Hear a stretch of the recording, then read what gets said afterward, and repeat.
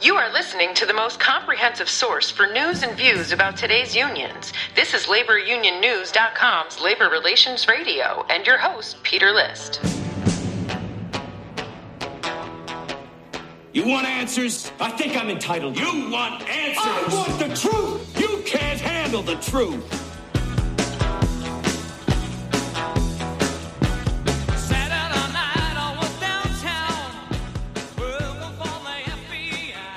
Hey, thanks for turning on and tuning in to Labor Relations Radio.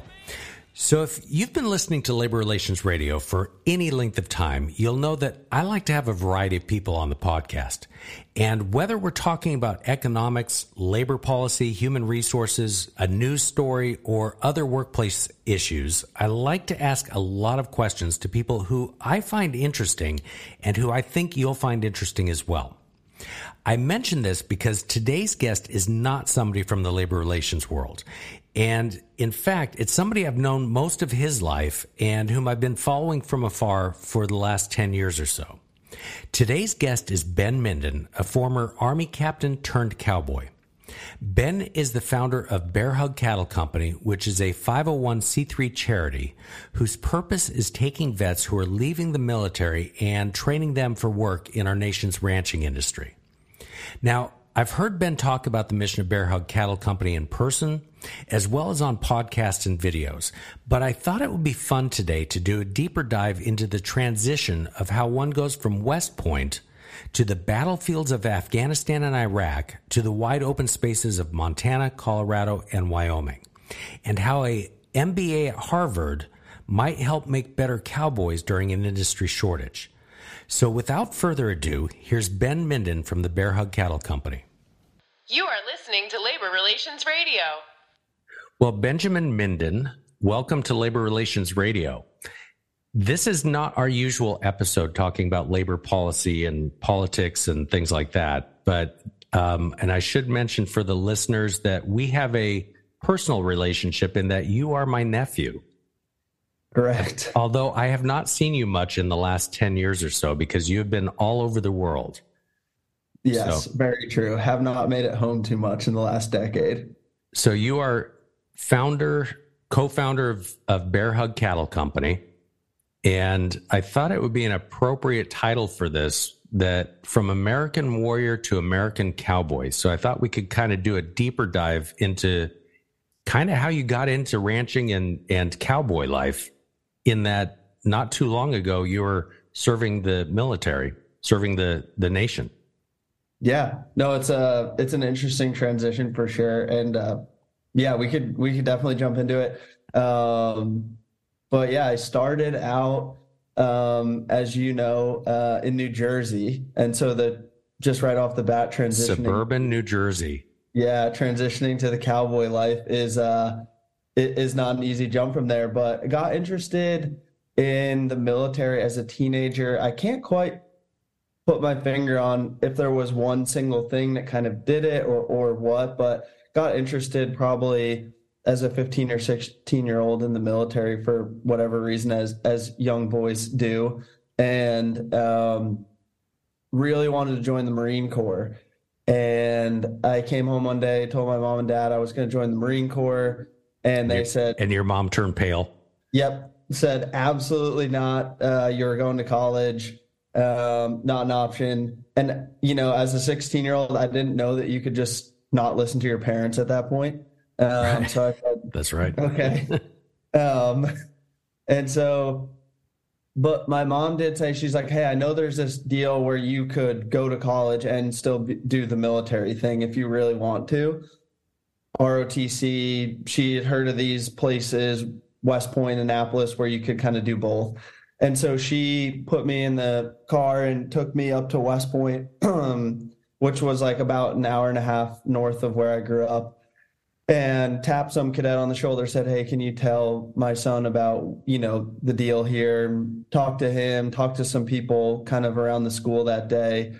I was just like, oh yeah, I'm definitely going to do this. And they hook you with all the cool recruiting videos of sliding out of helicopters and jumping out of planes and stuff. And so I was pretty bought in from that day on.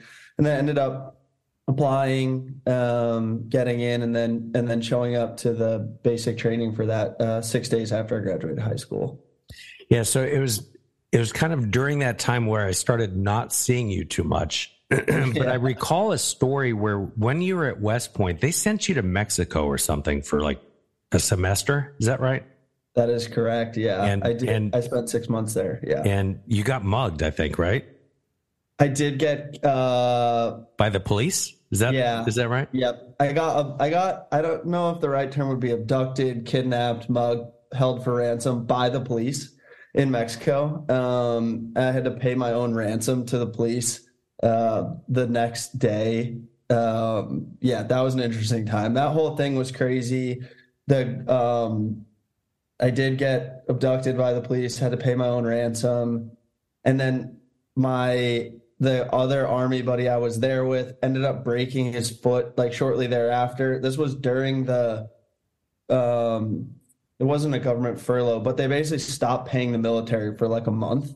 Oh, and yeah, budget conflicts in Washington. Mm-hmm. Yep. So like as you know, cadets at West Point, you make like nothing you get paid, but it's really, really like barely enough to live off of.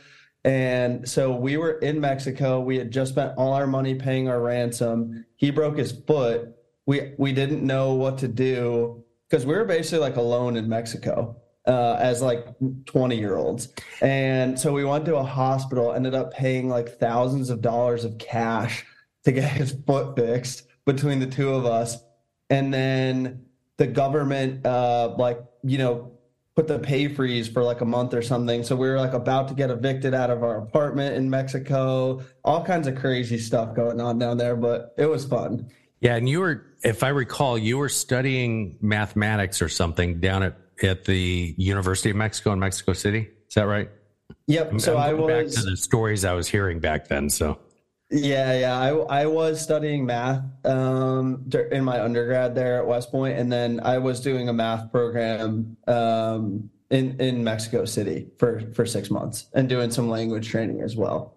All right. So you graduated West Point and you went into Rangers, not immediately, but so my senior year, they had decided to do this program where they were going to try to the typical path is, so I chose to be an infantry officer out of West Point. The typical path is you go to the infantry officer basic course, which is, 9 months. You go to airborne school, which is another month. And then after all that, you go to Ranger school, which is anywhere from 2 to 6 months long. And so my senior year, they came out with this pilot program where they said, we're going to take 25 people, we're going to send them to Ranger school without going to the other training, and then you'll do the other training afterwards. And so I volunteered to do that program because I wanted to get Ranger school out of the way.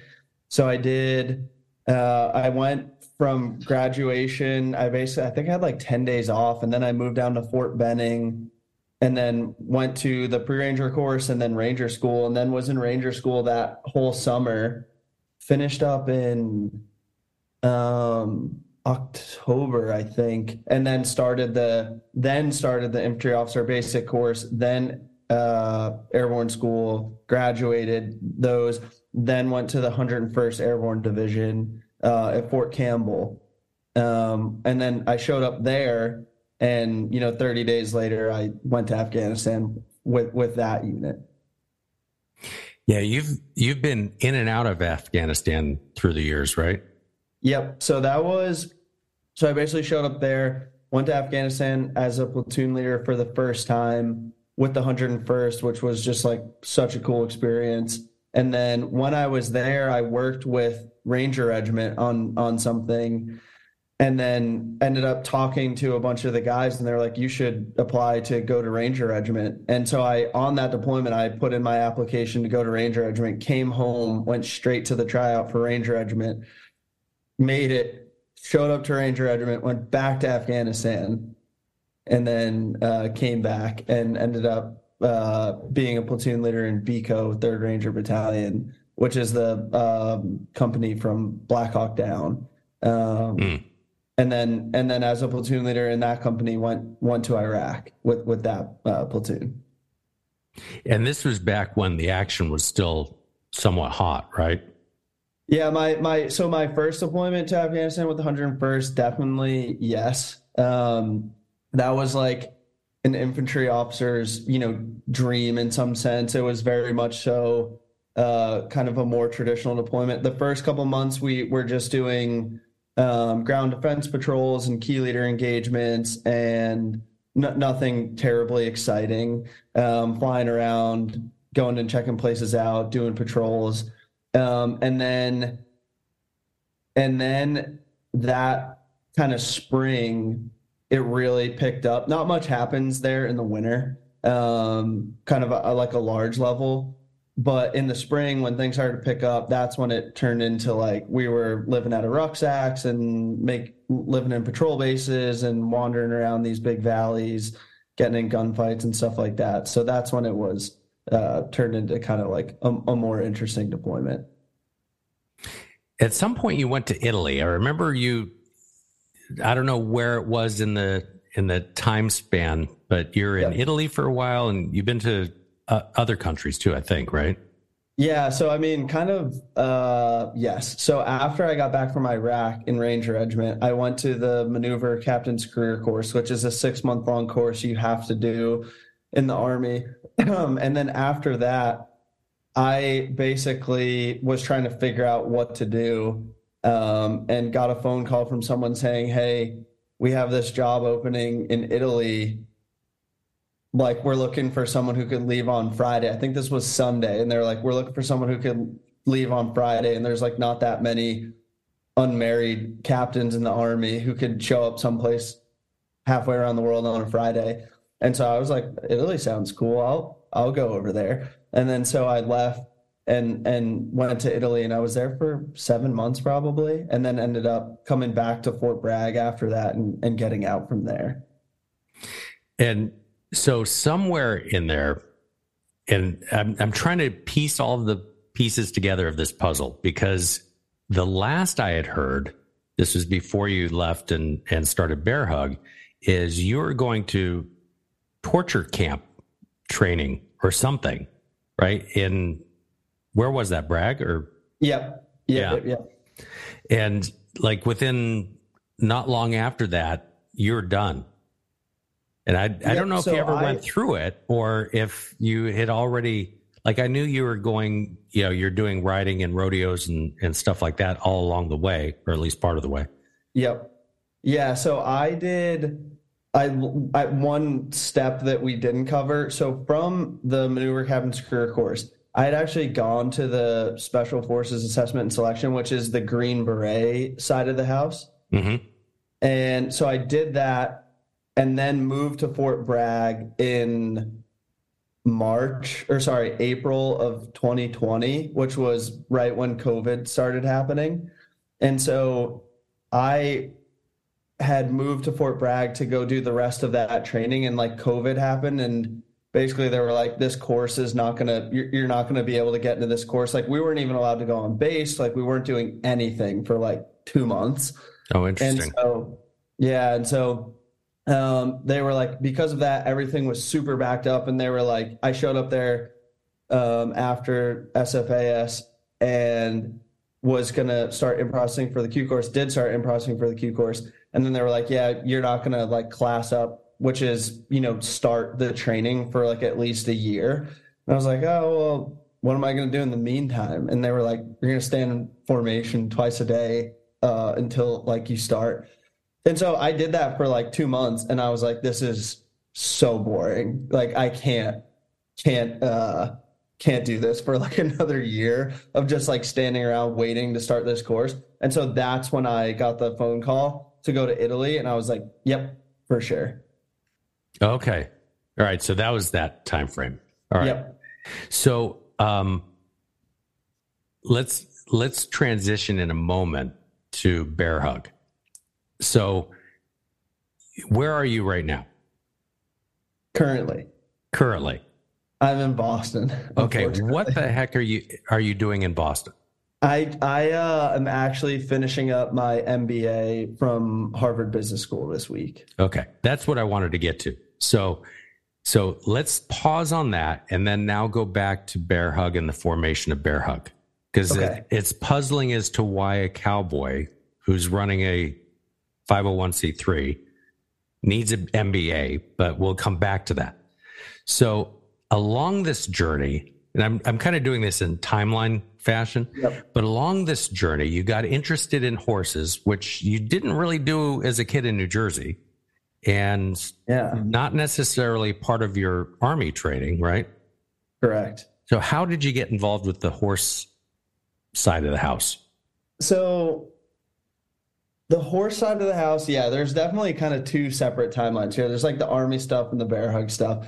So the Bear Hug stuff, I had just kind of always had a little bit of an interest in the horse stuff, just kind of seen it. I had been going out to Montana since I was in college to go fly fishing. And, it's a big part of the culture out there. But so I'd kind of seen it. It's been interesting and something that I, would want to try if I had the opportunity. And so I ran into someone when I was in 3rd Ranger Battalion in South Georgia, and basically it's a kind of a crazy convoluted story, but I had shot a deer one night. I was out hunting. I shot a deer. I brought it to the local butcher shop to drop it off, and the owner of the butcher shop was there. We got to talking, and he was a horse trainer. His name's Johnny Daffin, who Johnny. Right. I met him last year. Yeah. Yep. And so he was the owner still is the owner of a butcher shop in South Georgia, and got to talking about riding and all that stuff. And he'd asked if I had ever ridden cutting horses. I said no. He said, well, why don't you come and try it out? And so I followed up with him and ended up going riding cutting horses and just totally fell in love with it. And then ended up,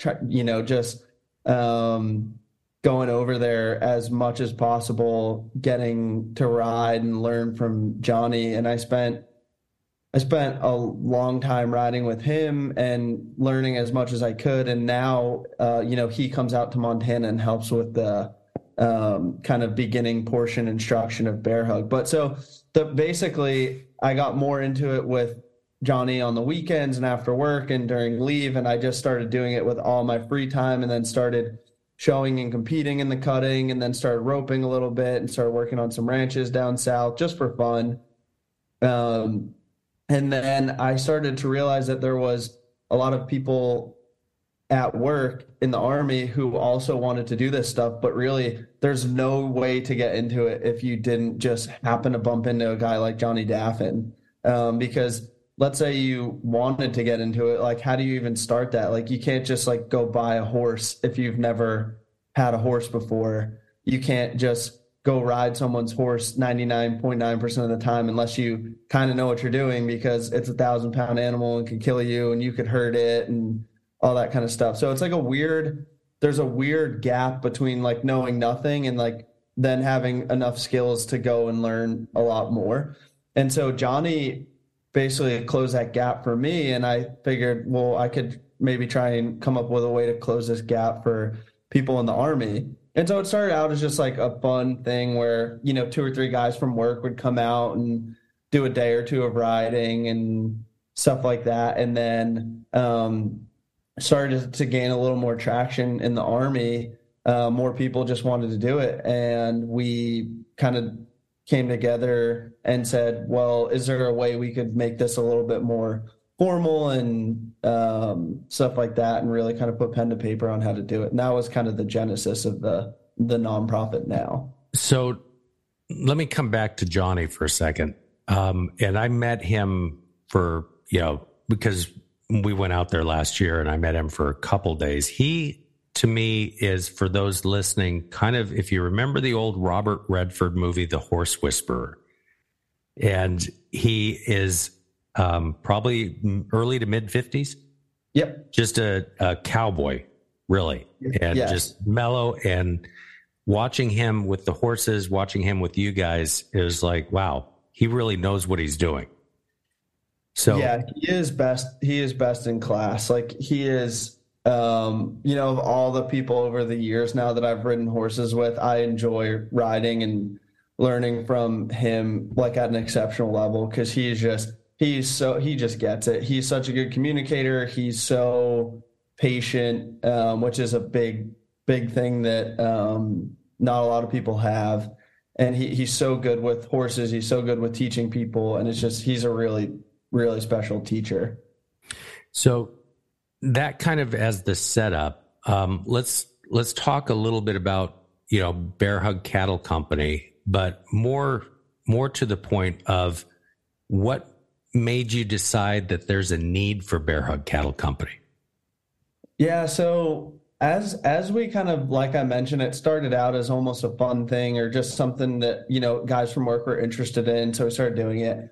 And then as, I was working on some ranches and some more people were hearing about it through the Army, it kind of started to piece together that this is a really hard thing to get into if you didn't get lucky like me.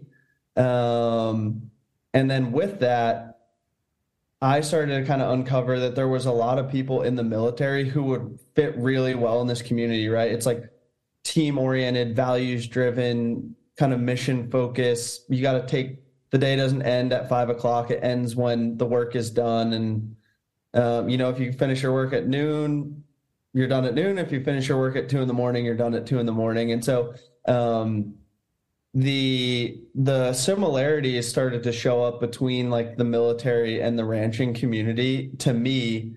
And then with that, I also started to notice there was a ton of people getting out of the military who would love to go into this line of work, but there's just no path to learning those skills. And then kind of also with that, I started to see a bunch of my friends get out and they just hated whatever job they were doing. Like if someone got out and was an accountant or a manager at Walmart, like they just hated it. Because sitting in a cubicle is a lot different than Army life. Yeah, it's not a good match for most people getting out of the military to go be an individual contributor somewhere where you have like no friends and no team and no mission and all that kind of stuff. And so with the ranching community, like you have all that stuff. You have a team, you have a mission, you have a reason to be doing stuff. It's like pretty difficult work. It's fun. It's just really similar to the military. And I think my thing that I started to realize is when people get out of the military, the thing they miss is the community and the team and the type of work and being able to get up and like have a reason to get up early and go do something and be disciplined. And when you go into kind of like more traditional jobs, you don't really have that anymore. So if you're a person who loved that about the military and you're going and managing a Walmart, like your satisfaction level is going to plummet. And then that's when people get into trouble with drugs or alcohol or family or all that kind of stuff, or just general dissatisfaction. And so that's kind of the genesis of the idea is we saw that there was this great fit for people getting out of the military, but no way for them to get to that place because there's no kind of training program to do it. So the training that Bear Hug does, I'll kind of encapsulate it and then you can give the details, but it's essentially a 10-week program that taking somebody who may have never had horseback riding experience and walking them through the ranch life, so to speak. You do brandings, you do, all sorts of stuff. Mm-hmm. And so walk us through what this program is. Yeah. So at a high level, it is giving people who are transitioning out of the military the skills, resources, connections to get their first job on a ranch. And so how we do that is it's a 10-week program, like you mentioned. The first 2 weeks, plus or minus a few days, are really just all kind of skill-based training. So learning how to saddle your horse, learning how to ride your horse, learning how to throw a rope, learning how to feed horses, shoe horses, kind of all the basic 101 level building blocks. And then from there we go and we start to employ those skills on working ranches across Montana, Wyoming, Colorado for two reasons. One, you can really develop your skills if you're put in a situation where you're forced to use them. Two, you're around people who are exceptionally good at the skill that you're trying to learn all the time. And then three, you're also meeting, potential future employers along the way. So by the end of the summer, we'll have met 30 to 40 Cowboys ranch managers, people who will be hiring people at some point in the future. And so you're practicing your skills, you're around people who are really good at the skills, and then you're also meeting people who are hiring people who have the skills. And so that's kind of how the program works with that. But yep, we do brandings, we take care of yearlings outside, we test weigh cattle, ship cattle, receive cattle, just whatever the ranches are doing. And we have the schedule kind of arranged so that we see basically one or two iterations of each event throughout the summer. But everyone gets a pretty good view of what their first job on a ranch will look like. So, and you're talking ranches in Montana, Wyoming, as well as Colorado, right? Am I missing any states? So you guys are on the road for most of the summer, and spending a week or 2 weeks. A lot of it is outdoors. You're literally in tents, right? Big time. Yes. Yeah. Same tents as last year? Oh yeah. Well, so we have been fortunate enough to grow a good bit in the last couple of years. So last year we stayed in canvas, outfitter wall tents at most places, just because one, a lot of these places are so remote that that's the only kind of lodging that there is. So for example, we would stay 10, 15 miles away from the headquarters with our horses where the cattle are, and we'd look after cattle in kind of more remote areas for a week or 2 weeks. But so we have been, like I said, fortunate enough to be able to kind of grow a little bit. We now have a couple houses leased in Walden, Colorado, and a couple houses leased in Montana. So when we're in Montana, we have access to, some showers and some laundry machines and some places to sleep that aren't tents.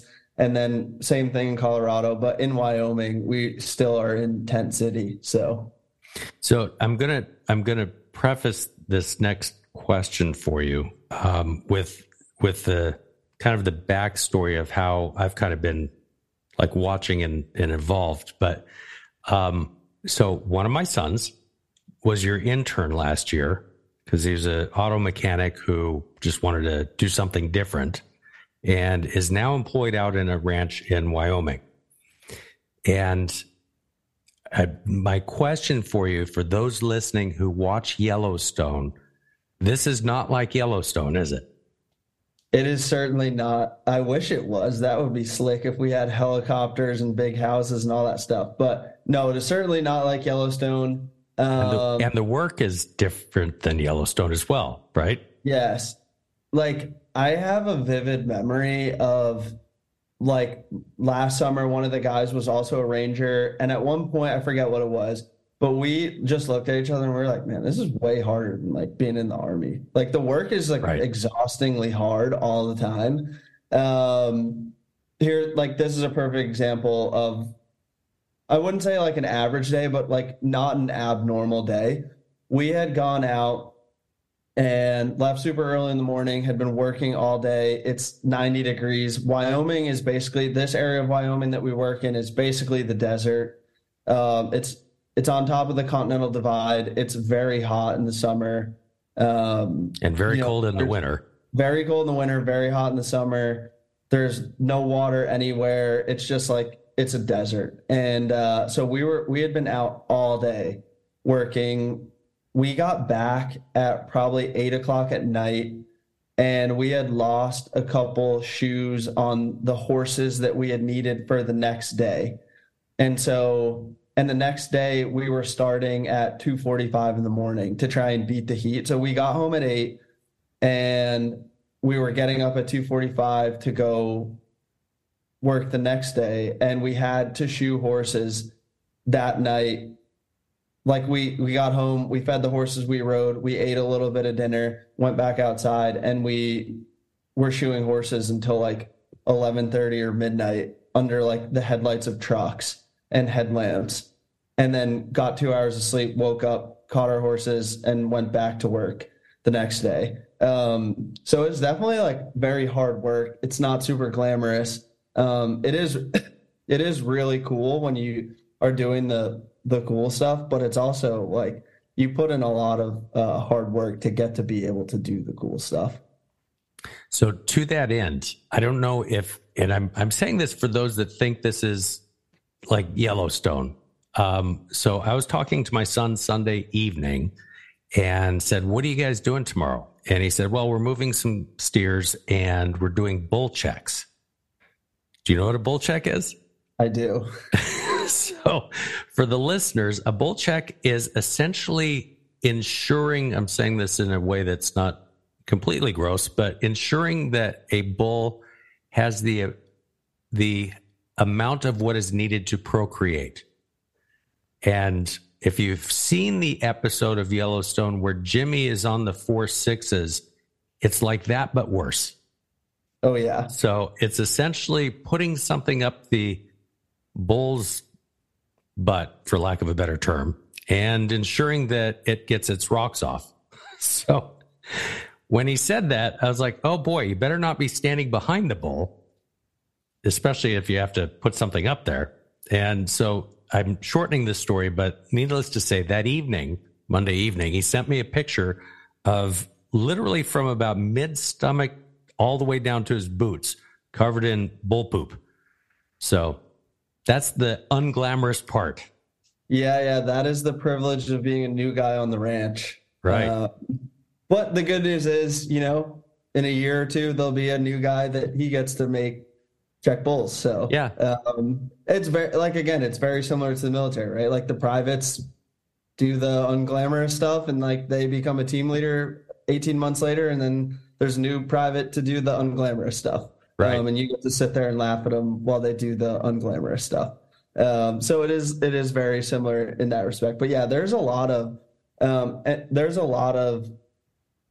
like unsexy parts of ranching, right? Like I said, when you get to do the stuff like go to brandings and ride horses and rope and you're covering cool country on a nice horse and doing all that kind of stuff, it's awesome. But there was also days last summer when we fixed fence for 16 hours and all we did was ride around on an ATV for 16 hours with a bunch of staples and fencing supplies and like fix 10,000 acres worth of fence.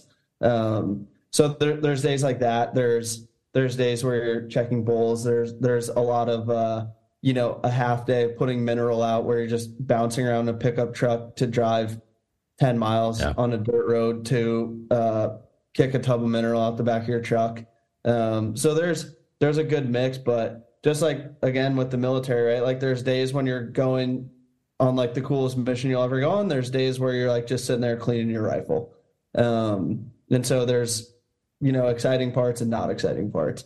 But I would say Yellowstone is probably only showing the hyper exciting parts. Yeah. It's interesting. I've watched that over the years, and it wasn't until season 5. There's a couple episodes, not to get into, plot spoilers, but there's a couple episodes that actually show what the actual cowboy is like. Out of 5 years worth, the cowboy life didn't show up until season 5. So and they actually go out and do a branding and stuff. Yeah, I think that stuff is really cool. And those are, like I said, those are the really fun, awesome ones. And it's cool to be part of those traditions. But yeah, it's definitely, there's a lot that goes into it that's not that as well. So before we got on, I was asking you, because I only hear stuff like third hand at this point, but you're doing 2 programs this year. So it started out, you've been a couple years in the making with Bear Hug Cattle Company, but your first program was last year. Right? Yeah. So the way I would describe it is we did it right back in Georgia, we kind of developed the idea. Then when I was at Fort Bragg, we kind of did the idea at a very small scale with onesies and twosies over long periods of time, kind of just whenever. And that's like when we like came up with the idea, we tested and proved the idea. And then last year, so like starting 2 years ago, was when we kind of redefined the idea into what it is now, which is the 10-week long course where we take 4 people for 10 weeks and do the full spectrum kind of all intensive deal that we do now. And last summer was the first time we had done that. And then we did it with one group last year. And then this year we're doing it with a group of 4 and then a group of 3. And so those will be back to back this year. And so when you say back to back, you don't have a week off in between, or are you going? I think there's probably 10 days off in between. Okay. Just for my mental health. So just, it's a very, like time consuming, program, because, you know, if on a ranch they work that day from 6 to 5 and they're done, like we work from 6 to 5 and then we're doing more learning stuff until 9 o'clock at night, like practicing roping or going over the plan in detail for the next day, which like the ranch doesn't have to do. Right. And so for us, like it's an extra 50% on the end of every work day. And so, yeah, we're going to take a little bit of time off in between the 2 deals this year, just so I could get everything sorted and ready for the next group. Well, and I know, you know, you spent last summer not only doing and running the program, but at the end of the summer, you culminated with a ranch rodeo in Ennis, and, correct, you know, fundraising, et cetera. But, you know, you were also planning that and trying to get trucks lined up and people lined up and all of that. And I assume are you doing the same thing this year?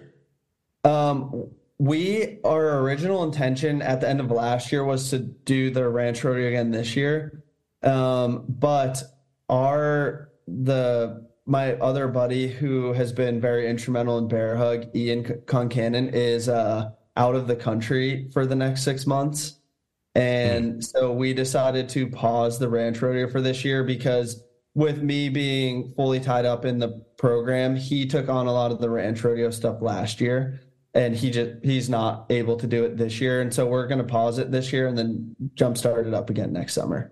So talk about your, I don't know if you call it board of directors, but you have a board of folks helping you. Yep. And part of the program as well, right? Yep. Yeah. So, in terms of like the people who help, so Ian is definitely the main one. He's been kind of there since the beginning. He's involved in every major decision, very much so. Like, you know, when I'm doing in the program during those 10 weeks, like it's just so crazy for me that, you know, I would finish up at 10 o'clock at night, drive an hour to go get service, answer emails, and get on an hour-long sync phone call with Ian so that he knew what to do the next day, like to get stuff lined up for the rodeo or to go buy hay or something. And then like I would go back to the guys and go back to camp and do the program stuff. Now, is Ian still active duty? He is. Okay, that's what I thought. Yep. And so he was waiting up till midnight East Coast time for me to get done at 10 o'clock Montana time so that he could get the details of what needed to happen the next day. If we needed to send an invoice to someone or whatever, like he was doing all that kind of stuff during the summer so that I could focus on the program. And then obviously Johnny Daffin, who we've talked about, he comes out for the first portion of the summer to kind of help with the hands-on type stuff. And then there's a ton of volunteers throughout the summer. Like every ranch we go to, you know, if they have 3 or 4 cowboys, they're taking one of our guys every day and riding with them and teaching them and talking to them and showing them how to do stuff. So we have a ton of support during the summer. In terms of the board of directors, we basically, when we formed the nonprofit, we formed it with kind of a core group of friends from Ranger Regiment who had either been involved in some of the early decision making or had kind of been test dummies for the program who could provide feedback for it. And so they've been super great for the last couple of years, but we're in the process now of kind of refining our board and putting some different types of personalities on there. It's not super useful to have a board of 6 and all 6 have the exact same background. So, we want someone from the Stock Growers Association. We want someone who's a good fundraiser. We want someone who is a legal person. So we're in the process of revamping all of that. Okay. Yeah, I knew. So I knew several of them were either ex-military or still in. Ian being one. I had just met him last summer. I might have met him before, but I don't recall. Yep. But and then now a couple of the guys that went through last year, like is Crocs still around? Oh yeah, Crocs will be back next week in May. He will be helping me fix fence for a month. And then he will be back for the first portion of the course, helping us do the instruction. Right. So I mentioned that, and this kind of brings us back to why'd you go to Harvard to get your MBA? And because I know Crocs is also, he's doing NYU or something to finish up his degree, right? Yeah. So the education component of this, a lot of times we're seeing this big debate about college and whether it's worthy and all that sort of stuff, but you felt it necessary to go get an MBA in doing Bear Hug Cattle Company. Why is that? Yeah, so I have probably a little bit of a different perspective than someone like Crocs would have. But so for me, there was 2 reasons that I wanted to kind of get an MBA. One was I felt if I was going to be running and leading an organization where I was going to be handling large amounts of other people's money, like I wanted to learn how to be a good steward of that and be a professional at it. And so I remember kind of sitting and talking about it, when Bear Hug was kind of starting to gain some traction. And I thought, like, there's nothing in my life that I've done where I haven't prepared to do it well. Right. Like if you're going to go on a deployment, like you go to a shooting school before. If you're going to go on a deployment, you train with people who are better at the skills that you want to be good at before you go on a deployment. And so I kind of just looked at it like that, as if I'm going to be running a business, which a nonprofit very much so is, then I should do something formal that teaches me how to do that. And in the Army, you have none of the technical business skills. You have a lot of leadership and managerial skills, but on the technical side of just handling money and how to think about decisions like that, you don't get much of. And so I just wanted some more kind of formal training with that kind of stuff. So that was one of the reasons. The second reason is, no one has ever taken $1 from Bear Hug Cattle Company. Every dollar that's ever been fundraised for Bear Hug has stayed within Bear Hug, gone directly to costs associated with putting the program on. And so the other reason is I needed to figure out what I could potentially do. Because at that time also Bear Hug was not in a place where it could have salaried employees. It is now. But 3 years ago when I decided to apply to business school, it was not at a place where it could be my full-time gig. Right. So that was the other question I had is this going to be your full-time gig, or is it, just while the programs are going and prepping for the programs? Yeah. So I have 2 full-time jobs is probably what I would say right now. So for the last year, I've also been working for an early stage venture fund that invests exclusively in military veterans called Hivers and Strivers, based out of DC. So I've been working for them for the last year, as well as running Bear Hug, and I'll continue to do both. Yeah, you are, if nothing else, a driven person. I've known that since you were a kid. Yeah, definitely. I can't be bored.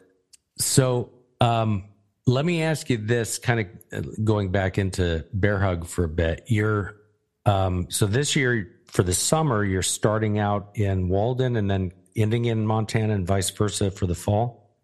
Yeah, so basically, last year we started in Montana, went to Wyoming, finished in Colorado, and then went all the way back up for the ranch rodeo. This year we're starting in Walden, going to Wyoming, and then finishing in Montana. Then the first crop of people will go onto their jobs and ranches and stuff like that. I will then go back down to Walden, Colorado, get the second group, and do that same exact path again.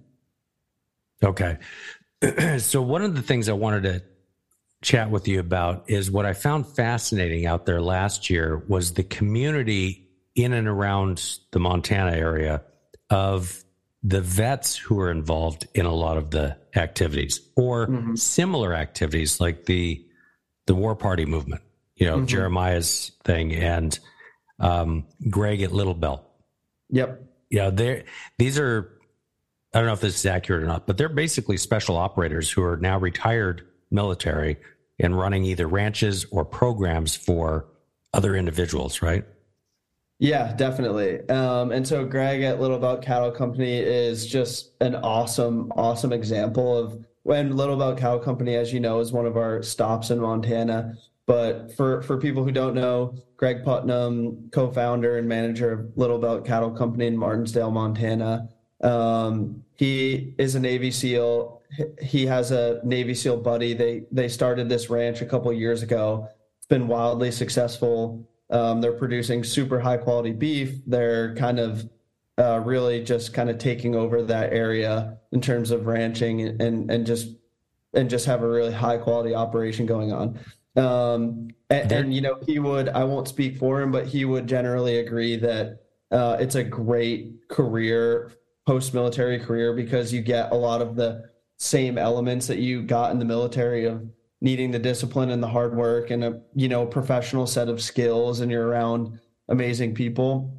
But your risk of dying is just a lot less. Yeah, that's true. Well, mostly. It's not zero, but it's definitely less. Are they doing regenerative farming? So they are doing, I don't know if this is a misnomer, but so like the idea of regenerative to me is something that most ranchers have been doing forever, right? Because if you, like the opposite of regenerative in my mind would be like destructive. And so if you're a ranch and you overgraze your grass, right? Like the whole business model of ranching is every year you turn grass into beef. And if that's your business model and you ruin the soil and grass so that you cannot use it again next year to produce beef, then like you go out of business. And so what a lot of, every successful ranch that's been around for a long time has learned to manage their places so that every spring they get healthy land and grass coming back so that they can continue to feed cows there and turn grass into beef. So Little Belt is, they're very good at it. And there's, some nuance in how people do it, but I would definitely say that they are doing regenerative type ranching in the sense that, they're managing their land usage, their water usage very well so that they can maximize the amount of output they can produce on a given amount of land in like a healthy, sustainable way. Okay. Yeah, I remember, I think you had mentioned last year, they were doing kind of new stuff, like more yield on the grass to use less acreage for the per head of cattle. And yeah, so Greg is like a genius with this stuff and he's super good at it. So they are probably, like I said, within ranches, there's probably some nuance into how much you could get out of, like if you took 100 acres on one ranch, 100 acres on another, there's definitely like management practices you could use to get more out of 100 acres on one ranch than you could on another. And I would say like the Little Belt guys are very good at doing that. Right. And so tell me a little bit about, and this is, I was trying to explain this the other day to somebody, but, your program is basically almost like a job placement, but more of a job training for vets coming out of the military and teaching them ranch life. Jeremiah, for example, his is similar but different customers, so to speak, right? He's not dealing with vets. He's dealing with people who've been traumatized, mostly women, through trafficking and other things. But yeah, so I can't speak to the exact criteria he uses, but his is more of helping people who have been through abusive relationships or traumatic experiences, women specifically, and basically getting them plugged into the ranching community for a lot of the same reasons. We see veterans struggle because they lose their community. And we're hopefully giving them in the ranching community a great community to join. Jeremiah is doing something very similar with women who have been through traumatic experiences. He's giving them a great community to join, after they've had those experiences. Yeah, I knew it was totally different in the sense that, what the aim was, but the training is somewhat similar. Maybe not the same, but. Yeah, similar. And he too is a former military, right? Correct. He's a former Green Beret. Okay. Yeah, I kind of knew there was some connection there. Mm-hmm. And it's a fascinating community out there. It really is. I say this all the time. Like Montana has become just like a gathering ground for, ex-military people. And so, there's a couple bars you could go into in the greater Bozeman area. And like you could walk in and, I could see 3 people that I knew from the military and 15 that I could tell were like in the, special operations community at some point. So they do have a look about them. Yeah, it is a small world out there. Yeah, I found that really cool, fascinating and cool. But. Yeah, like I bet at the rodeo last year there's 20 guys who had been either in Ranger Regiment or Green Berets, like at that rodeo, like in the middle of nowhere, Ennis, Montana. Right. And so it's a cool community for sure. So you've crisscrossed the country twice in the last week, right? Or the last couple of weeks. Yeah. So you're in Boston right now, finishing up the Harvard stuff. And then where are you headed from here? So I'll go back from when I finish up with school stuff, I'll go back to Montana. And so I have a little place out there that I live in Manhattan, Montana. And that's kind of where I'll pre-stage to get everything ready for this summer. And then also, kind of set up shop out there after Boston. And when does the program start for the summer? June 7th. Okay. So you've got a little bit of time. Yeah, it's about a week later than last year. Just because Ian is getting married the weekend before and, throwing our whole schedule off. So it's his fault. Yeah, he's very inconsiderate with it. But so we bumped it back a week just so we could be there for him. Right. And then, so you'll finish up in, I'm guessing, late August. Is that about right? Yeah, we'll finish our first iteration like the second week of August, and then we'll pick up the next one, the fourth week of August. Okay, so that kind of puts you in the wintertime, or at least snowfall will be there. If you're Snowfall will certainly be happening by the time we finish the second one.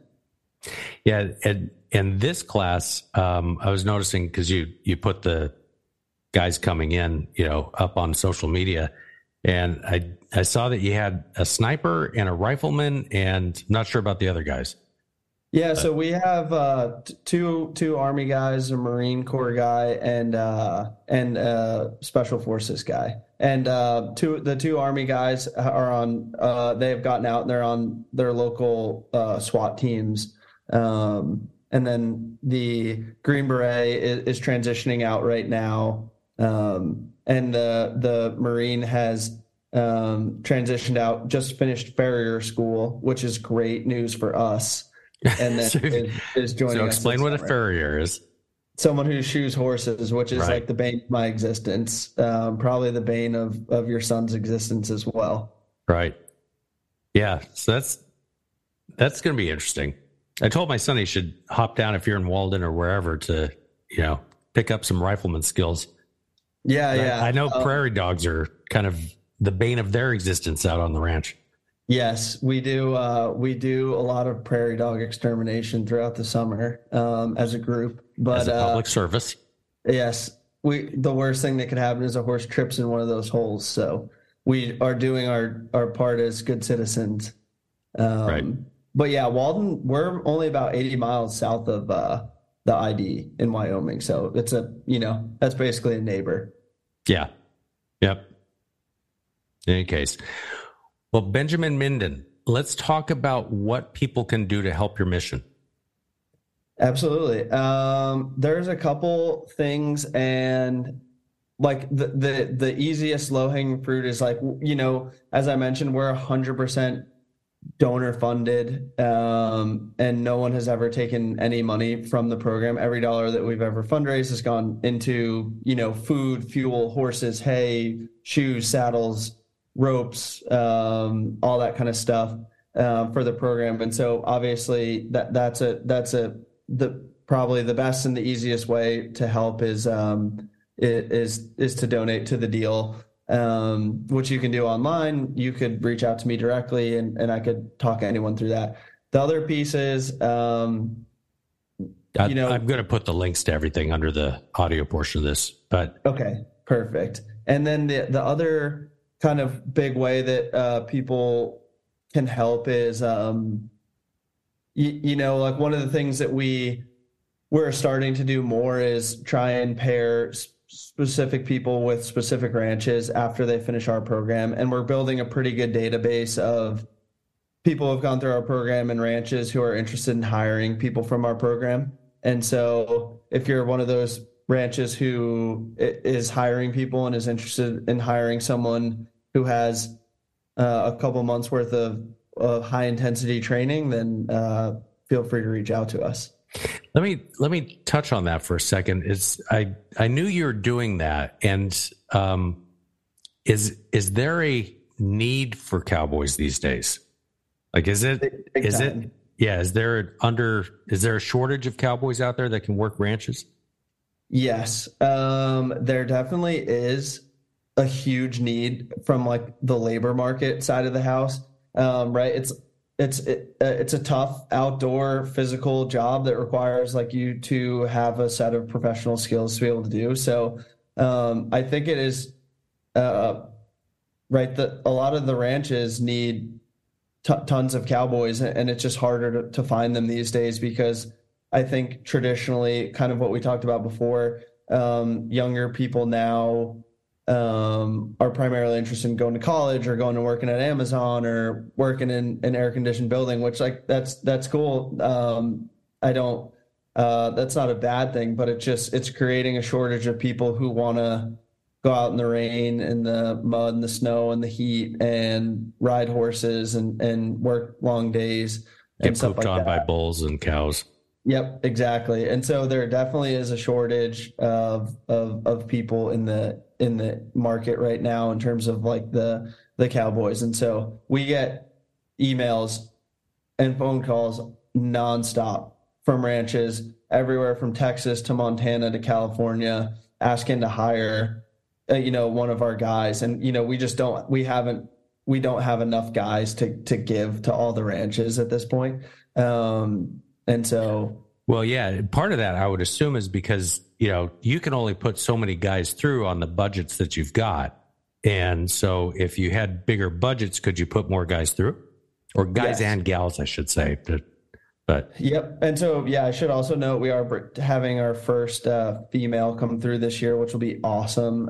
She's a fighter pilot, but yes, to answer your question, like scaling for us is simply a factor of money. And it doesn't scale linearly, it scales exponentially. So, if we doubled our budget, we wouldn't double our output, we would quadruple our output. And so it's a factor of time and money. And so if we had someone come in and say, hey, I want to double your budget, what can you do with that? We could do an exorbitant amount with that. And and get a lot done. Right. Well, for those listeners, donate to Bear Hug Cattle Company and help some vets learn to be cowboys and cowgirls. Heck yeah. So, Benjamin Minden, thank you for coming on. Thanks for having me. And maybe I'll see you over the summer, maybe not. So, depends on where we both land at the same time. You should come out for the branding this year. What month is that? I think it'll be the first week of July, I'm hoping. Okay. Well, I'm heading out to Wyoming next week, so, and then 2 weeks. Probably will be in Wyoming next week as well. So, oh, maybe I'll see you there. Maybe I'll see you. Yeah.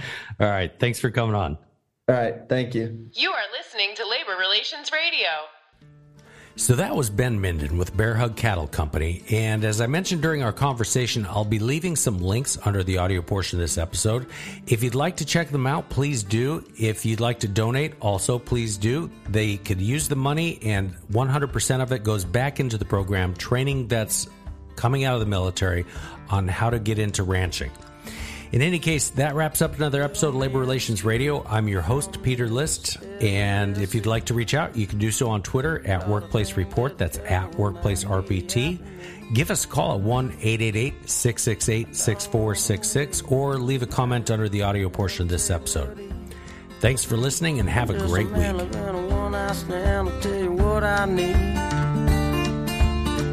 Oh, Black Creek, take me to that place.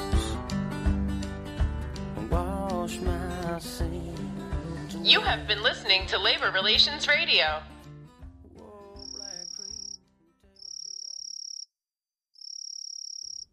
Hey, Labor Relations Radio listeners, this is just a quick reminder. If you enjoyed Labor Relations Radio, make sure you share these episodes with your colleagues, and make sure you and your colleagues visit laborunionnews.com and subscribe to our news digest.